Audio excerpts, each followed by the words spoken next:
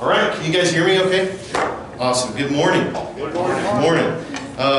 Like Tucker said, Corey is off at fair doing the dad thing. So I remember, Tucker, the first time that you were asked to fill in for Corey, you came up here and you referred to yourself as the B Squad.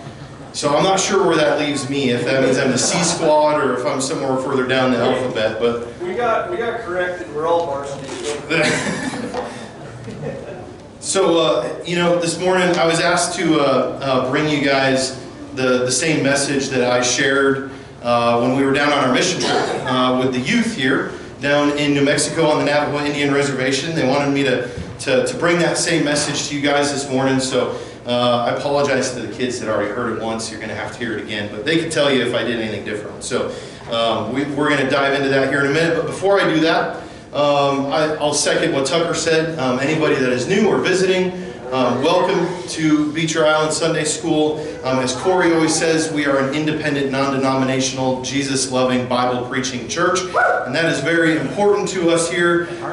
Everything that we share comes from here. So we'll go ahead and dive right into it here for a minute. So I guess you know where I want to start. Rachel shared this morning a prayer request for her cousin Heidi down in Australia and all the things that they're dealing with down there. They're experiencing martial law.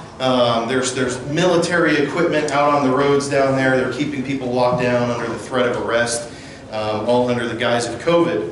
And this last year and a half, there's been so much change that we've seen in the world around us, and it's kind of hard for us to fathom. It's certainly hard for people to fathom who don't know Christ, but it's even hard for us to fathom as believers. Everything's just kind of been upended, and what we used to know no longer is the way it was. Our politics have become more and more divisive, and it feels so exhausting and unbearable to us. And so a lot of people have been asking questions, and I think that this is a really good thing because the harvest is ripe. There's a ripe field right now that's out there, and the opportunity is great. I'll say this from personal opinion, it's not all bad, right? Like I like food, you can tell, nobody's surprised by that. Everybody sees me in public. But you can pick up food now at the curb, you don't even have to go in. Like there's some really good things about it, right? But ultimately, there's a plentiful harvest out there, like I said, and even right here in this community. And I think that we have to pay really close attention to the opportunity that is among us. I mean, we've seen just here as a body of believers in this church, just how much growth that we've seen in the last year, and new people coming and seeking the Word and seeking truth. And so, people's hearts are being opened, I think, to the gospel in a way that I've never seen in my lifetime. And it's pretty awesome. In Matthew chapter 9, verse 37, it actually says that the harvest is plentiful, but the laborers are few. Well, right here in this body of believers in these pews are the laborers. And I want to share a message with you guys this morning that I believe is going to be uplifting to you and bring some joy and a new spirit.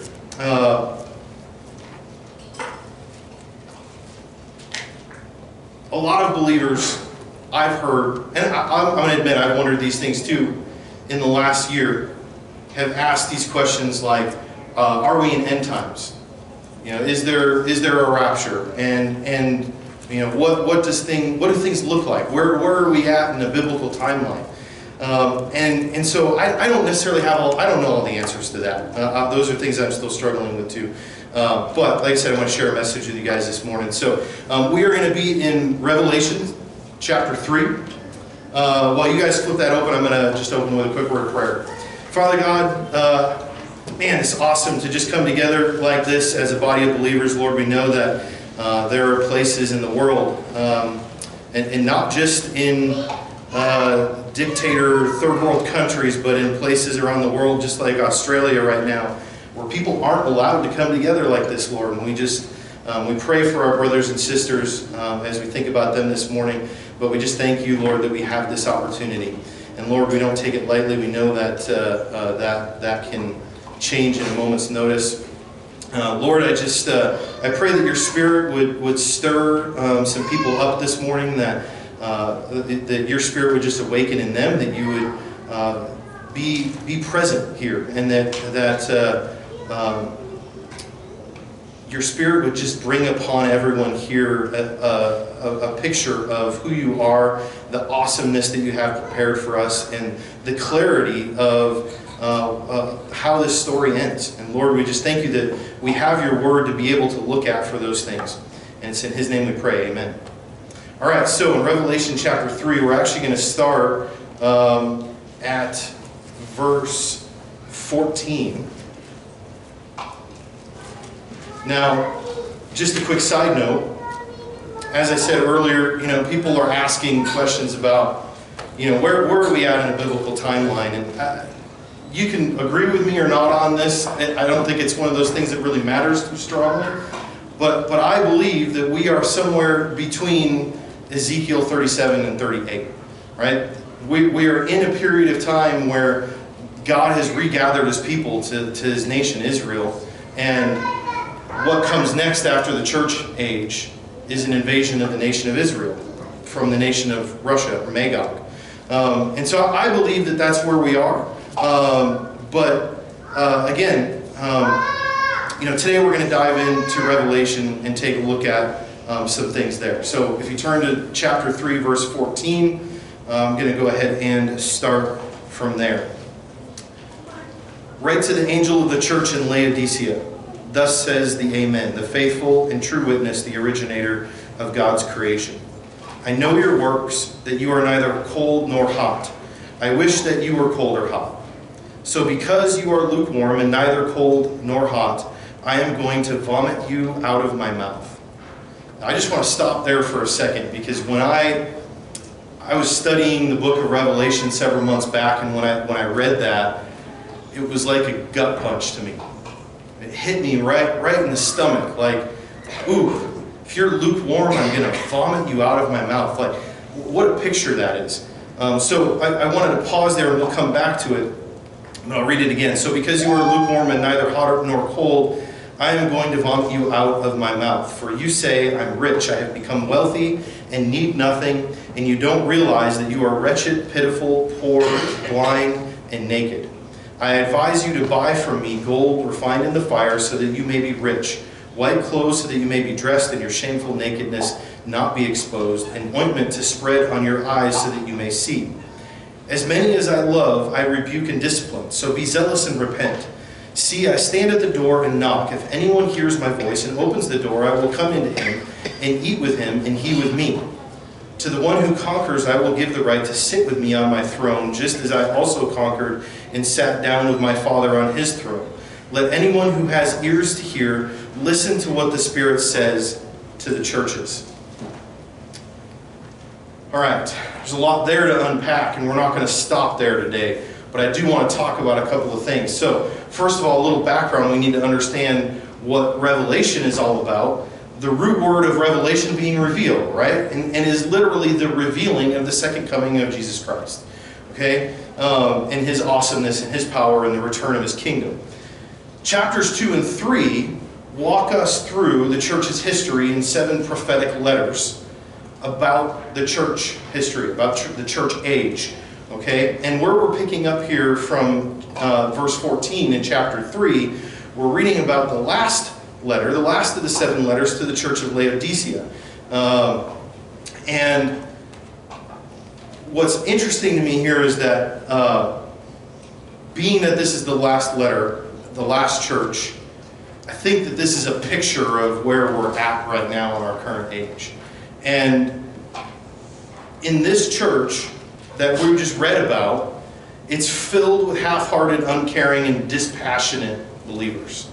Right? They're lukewarm. They're just kind of showing up. They're not really engaged. They're not really taking the gospel out. Right? They're lukewarm. And if you dig into this, the name Laodicea, okay, it actually means ruled by the people. That is the actual literal translation for the name Laodicea, ruled by the people. And I I think that sounds great and all, right? But this church was ruled by the people in that sense, and so is this city. But what happens when we vote to override the Word of God, right? Think about it. It's pretty dangerous.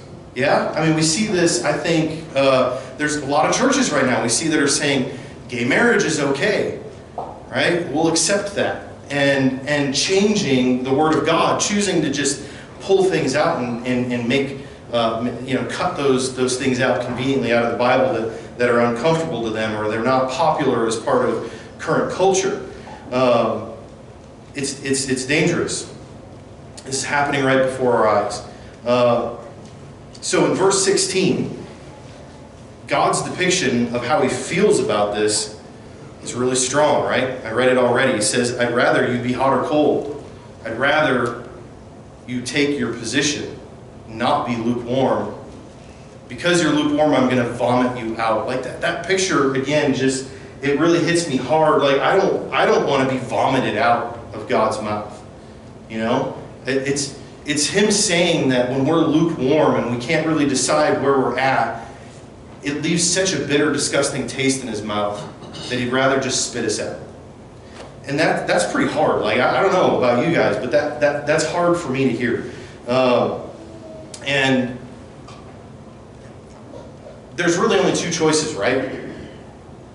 There's Christ or there's Satan. And which side are we on? There really is no in between. We can't. I think in our modern age, people like to believe that there is this third option, right? I can just be apathetic. I can be an atheist, and I can say that those things don't exist, and I'm gonna camp right here in the middle and say it doesn't matter. I'm not taking a side. Well, the Bible says very clearly here that there are no sides. You're either on one or the other. You can't really be in between. And by being lukewarm, he vomits us out of his mouth. God gets it if we reject him, right? That's why it says in Matthew chapter 7, verses 13 through 14, enter through the narrow gate, for the gate is wide and the road is broad that leads to destruction, and there are many who go through it. How narrow is the gate and difficult the road that leads to life, and few find it. He gets it if we reject him. That is the wide road, right? The narrow path is to follow him. That's what he wants us to do. He doesn't want us to be lukewarm. He wants us to take the narrow path and walk with him. What disgusts him most is when we can't make up our minds, when we're lukewarm, when we show up on Sunday just to fill a pew, just to check a box, just to appease what somebody else thinks we ought to do, and put on a facade, right? That's what he doesn't like. He doesn't like when we're lukewarm. So in verse 20,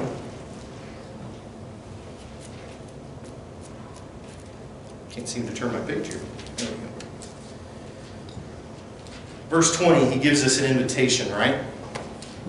He's telling us he's knocking on our door. He's there. All we need to do is open the door and let him in, right? That's all it takes for us to choose our side and not be lukewarm.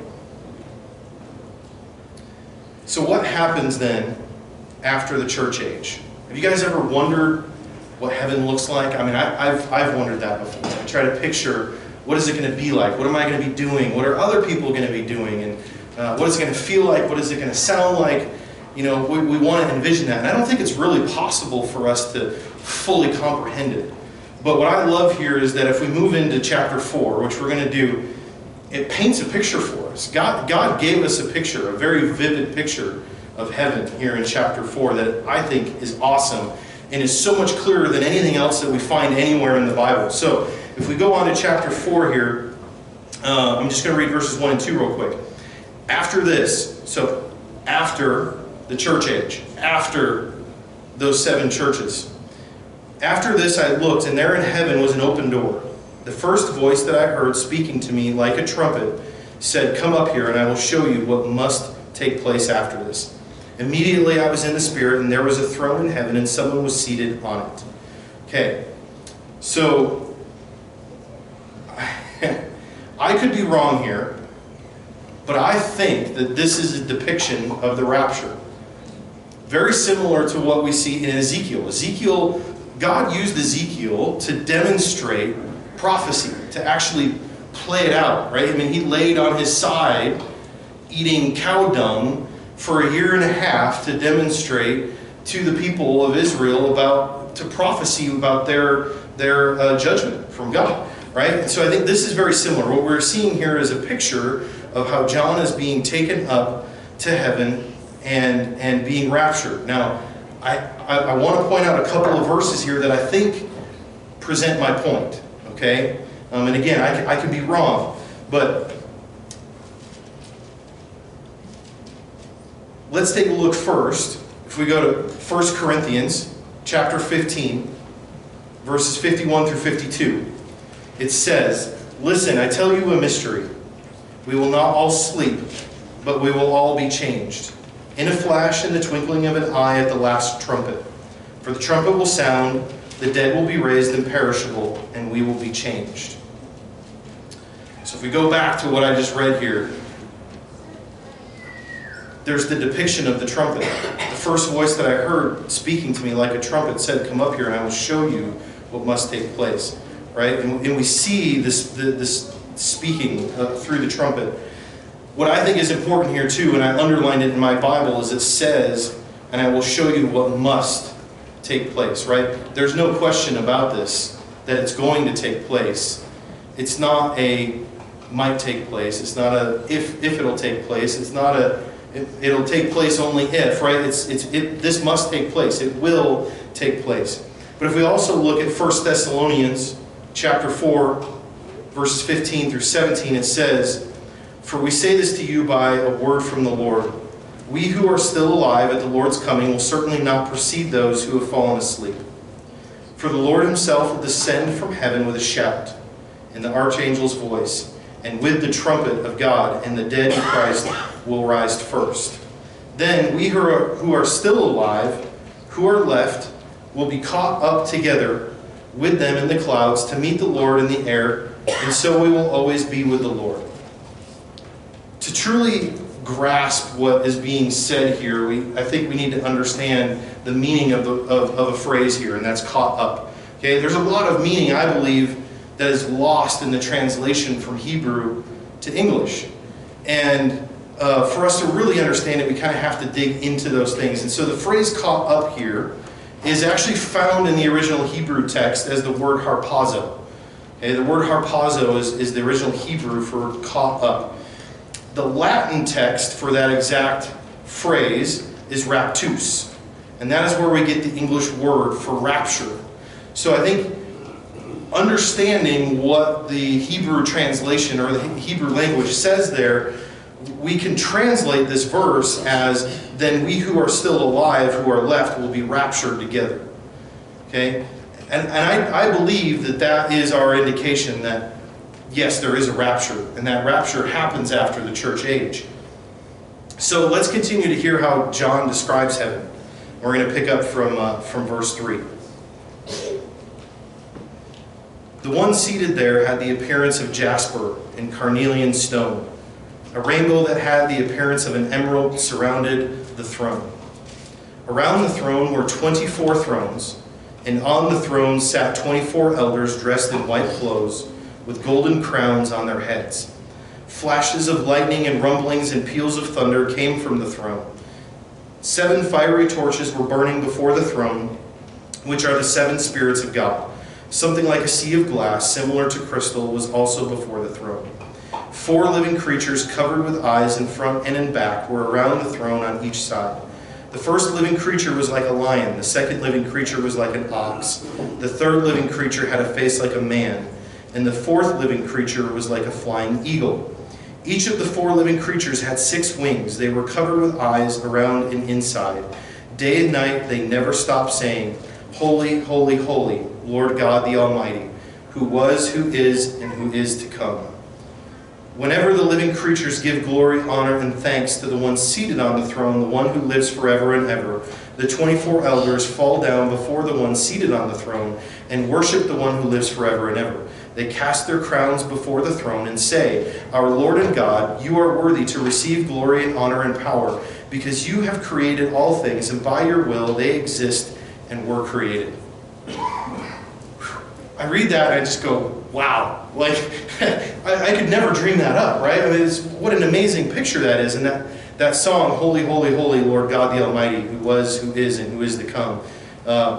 We've heard that song, right, before, and we're going to sing that song here today. And I just think it's amazing to picture singing that song together in heaven. So we're going to rehearse that today.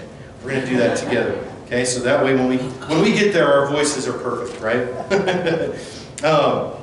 But I just think this is an amazing depiction. And what I actually thought of here when I read this, having 4 kids, I watch a lot of kids movies. And I don't know how many of you guys have seen Kung Fu Panda, right? And the lead character in Kung Fu Panda is this panda that does kung fu named Po. And he, in the movie, he enters the Hall of Warriors, okay? And the Hall of Warriors are all these great ninja warriors before him that he idolizes and thinks are amazing. And that's the whole reason why he's into Kung Fu in the first place. And in the movie, he goes in there into the Hall of Warriors and he goes nuts. He just goes crazy. He runs around, he's jumping up and down, he's rolling around on the floor, he's giggling, he's laughing and crying at the same time. And he just can't believe that he actually gets to see the Hall of Warriors and how amazing it is that he gets to touch the things that are there. And so one would describe that as geeking out, right? So I picture that and I'm like, that's exactly how I see myself being when I arrive in heaven. And I see this picture. I'm like, I'm gonna geek out in heaven. And I think God wants us to, right? I mean, that's why it's here. That's why He gave us the Word. That's why He revealed these things to John, so that we could read about it and see this picture of what heaven looks like. So we can geek out about it. We can get excited about it. We can know that this is our victory, and this is what it looks like for us to be there by His side, right? And so there's a lot of things that are happening here. We see God sitting on the throne, and there's a rainbow. The rainbow being a reminder of His covenant with us, right? The rainbow is there. Thunder and lightning all around Him, however, are signs of a storm. Okay? It's a sign of judgment. Sign of judgment. Judgment is coming. Okay? We see these 4 living creatures that are depicted as having eyes and 6 wings, and day and night they're singing this song, "Holy, Holy, Lord God the Almighty, who was, who is, and who is to come." And when these creatures decide to worship, everyone worships. Right? There's not anybody in heaven that isn't worshiping at that moment when these creatures are worshiping. And they're doing that why? They're doing it because God is worthy. That's what it says right here. The whole reason that they are worshiping is because God is worthy. He is worthy of our praise. He is worthy of our worship. He is worthy of our trust and our faith. He's worthy of all of it. So next, what we get to see, though, as we move forward, gets a little bit scarier, but I think for us as believers, it gets more exciting. And that is that we get to see the preparation for God's wrath to be poured out. And so, if we move on to chapter 5 here, starting in verse 1. "Then I saw in the right hand of the one seated on the throne a scroll with writing on both sides, sealed with 7 seals. I also saw a mighty angel proclaiming with a loud voice, 'Who is worthy to open the scroll and break its seals?' But no one in heaven or on earth or under the earth was able to open the scroll or even look in it. I wept and I wept because no one was found worthy to open the scroll or even to look at it." Now John is weeping here because he knows that this scroll is the answer to fixing what's broken. He knows that if this scroll isn't open, what happens is continuation of evil and pain and suffering here on earth. Right? So he's weeping because there's nobody that's good enough. Nobody is found that can open this scroll and be able to address it. Now, I think to really grasp an awesome picture of what this is talking about here, we need to talk about this scroll a little bit and understand what it is. So again, we have to read the word in context.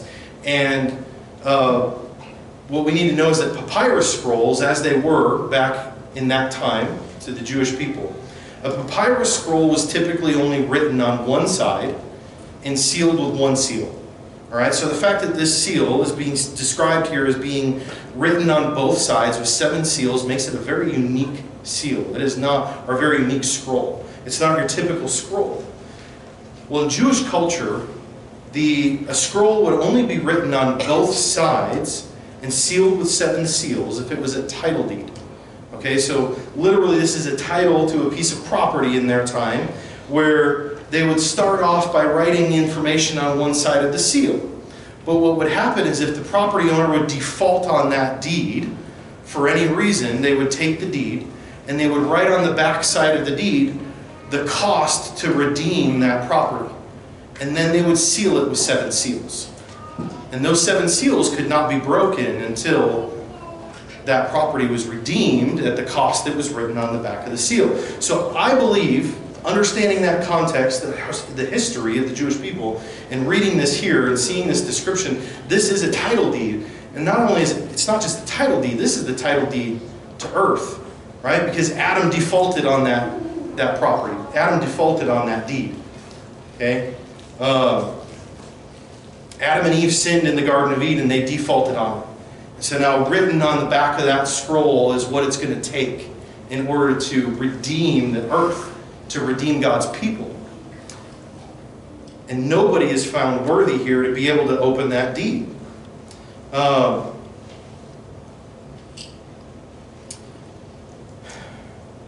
think that this is part of the reason. Right? Let me back up. So, when Adam defaulted on the original deed, Satan was given the ability to reign on our earth. Right? That's why when Jesus, when he attempted to tempt Jesus, he offered him what? He offered him the ability to rule all the kingdoms of the earth. Well, Satan wouldn't be able to offer that to him if he didn't already possess it. Right? But Christ wasn't tempted because he knows the plan. He knows the plan for this. All right, so let's continue then. Verse 7.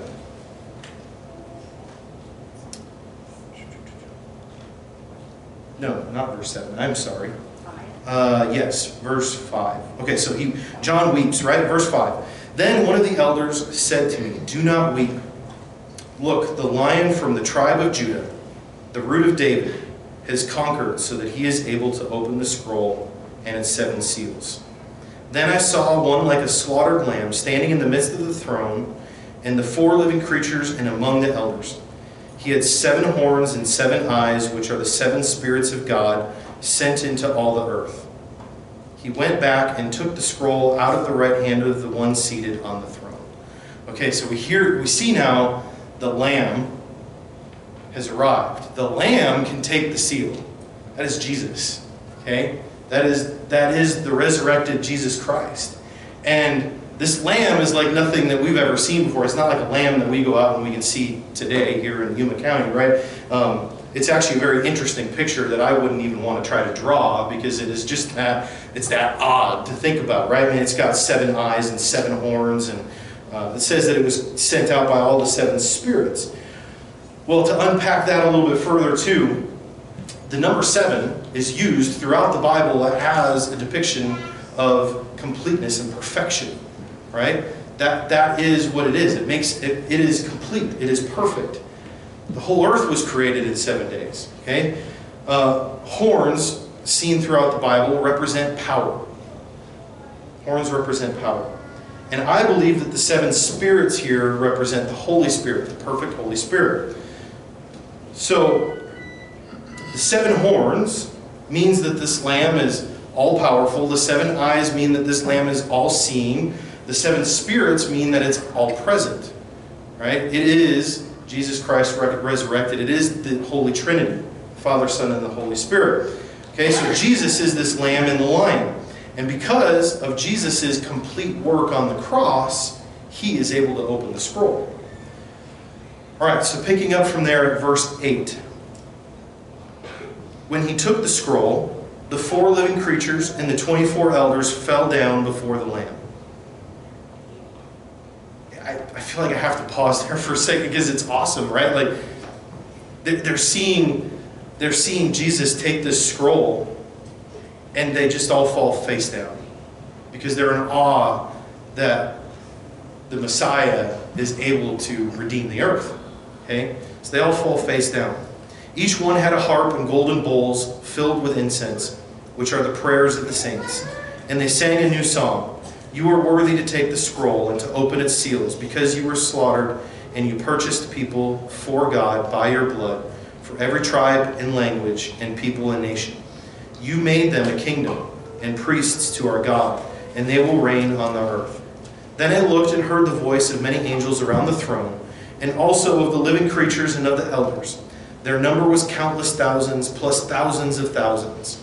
They said with a loud voice, worthy is the Lamb who was slaughtered, to receive power and riches and wisdom and strength, and honor and glory and blessing.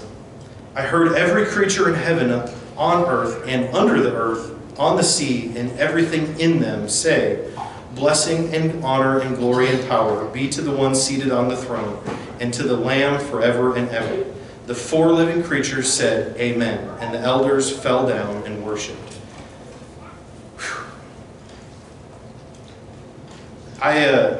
Just that picture, guys, is just amazing to me. I don't even know how to fathom it. I really don't. It's incredible to me to see this picture of heaven. And what I want to do, I want to ask the music team to come up, and we're gonna, like I said, we're gonna sing that song here in just a minute. The Lamb is worthy.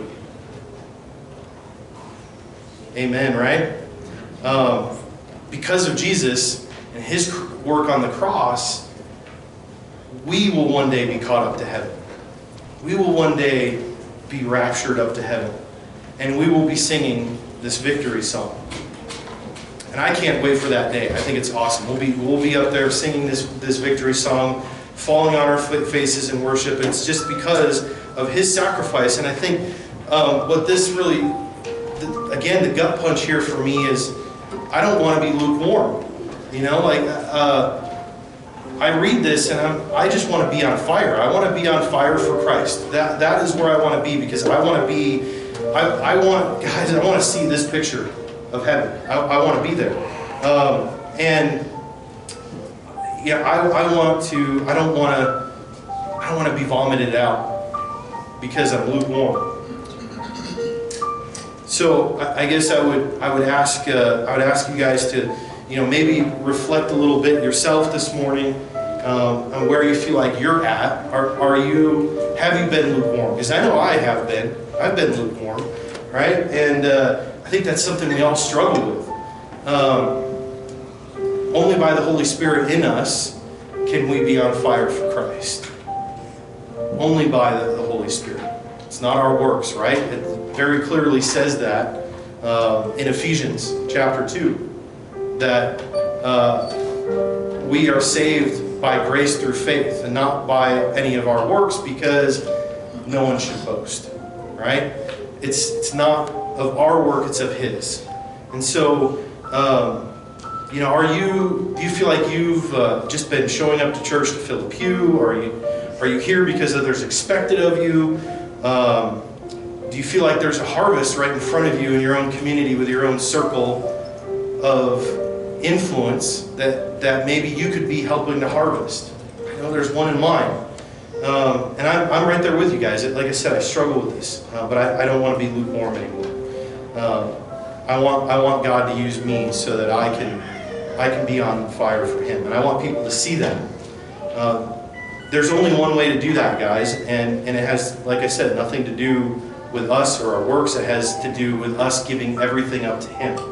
It has to do with us saying, God, I want you to be in my life, and I want you to control everything, every thought, every footstep. So if that's you, maybe you've never accepted Christ before, today is the day to do that. Tomorrow's not promised to us. Tomorrow's not guaranteed. So I would ask or encourage you, if you've not accepted Christ into your heart, today is the day to do that. And furthermore, there's nothing in the Bible that says we can't pray to accept Christ into our heart more than once, right? We don't only get one time to do that, and then the box is checked and we don't ever have to do it again, right? There's nothing wrong with saying, you know what, God, I'm rededicating myself to you today. And I'm inviting you into my heart again, right? It's a recommitment. So I want to ask you guys to do that today. I'm going to pray, and I'm going to pray a prayer that whether you've never accepted Christ before or you want to recommit yourself to Him today, you can just pray along with me in your own mind, in your own heart. You can pray these words and accept Christ or recommit yourself to Him. So let's go to our Father in prayer. Father God, I just thank you for your word. I thank you for this awesome picture that you've given us of what heaven looks like, and knowing that your judgment will come one day. And Lord, we look forward to that day. We look forward to the opportunity to fall down on our face in worship of you and be there right beside you in victory as you pour out your judgment and your wrath. And Lord, I just want to come before you now just to tell you that I've not been perfect. And Lord, I struggle every day with my own sin. I struggle with wanting to be in control, with wanting to do things my way, with wanting to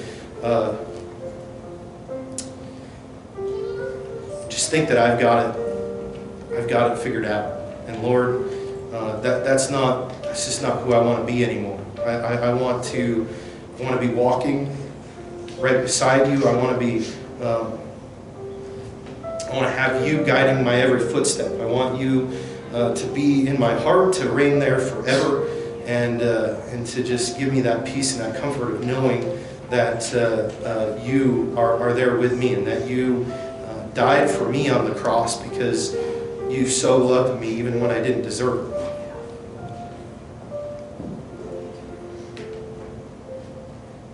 Lord, I thank you for that. I thank you that you, knowing me and knowing the struggles that I have and the evil thoughts that I have and the sinful things that I do, that you would sacrifice yourself for me in that way. Lord, it's impossible to fathom a love that is like that. And it's unimaginable to us. And Lord, I thank you that because of that sacrifice, I get to come before you in prayer right now and accept you into my heart and ask you to reign there and live there with me. And that I get to bring my prayers to you and know that they are heard. And God, I just thank you that I have that option for my own salvation. And God, my words can never be enough to explain just how much I'm grateful for that. God, I thank you for that opportunity. I thank you for living within me and giving me a hope each day. And I thank you, Lord, that in your word we know how the story ends. We know that we have victory. And as things around us are scary, and we don't know what happens from day to day and where things go, that we know we can come to you. And we know that we win in the end. And Lord, I just want to pray now for anybody that prayed this prayer here today. I pray whether they're a new believer or just somebody that has been walking with you and maybe feels like they are lukewarm. Lord, I pray that you would just fill them with a fire, that they would walk out of here with a grace swagger, if you will. Not a pride swagger that's of ourselves, but a grace swagger that is of you, that as we walk, people would just know and see that we're walking with you, and that there's a fire inside of us. God, I thank you again for your sacrifice, and it's in His name that we pray. Amen. All right. If any of you guys prayed that prayer with me, you need to tell somebody. And I would like to pray with you. I'll be up here. Nathan is going to be in the back. If you would like prayer, you can come to either one of us. Even if you would just prefer that we pray with you in private, you can come let us know that. We'll do that too. Stand and sing.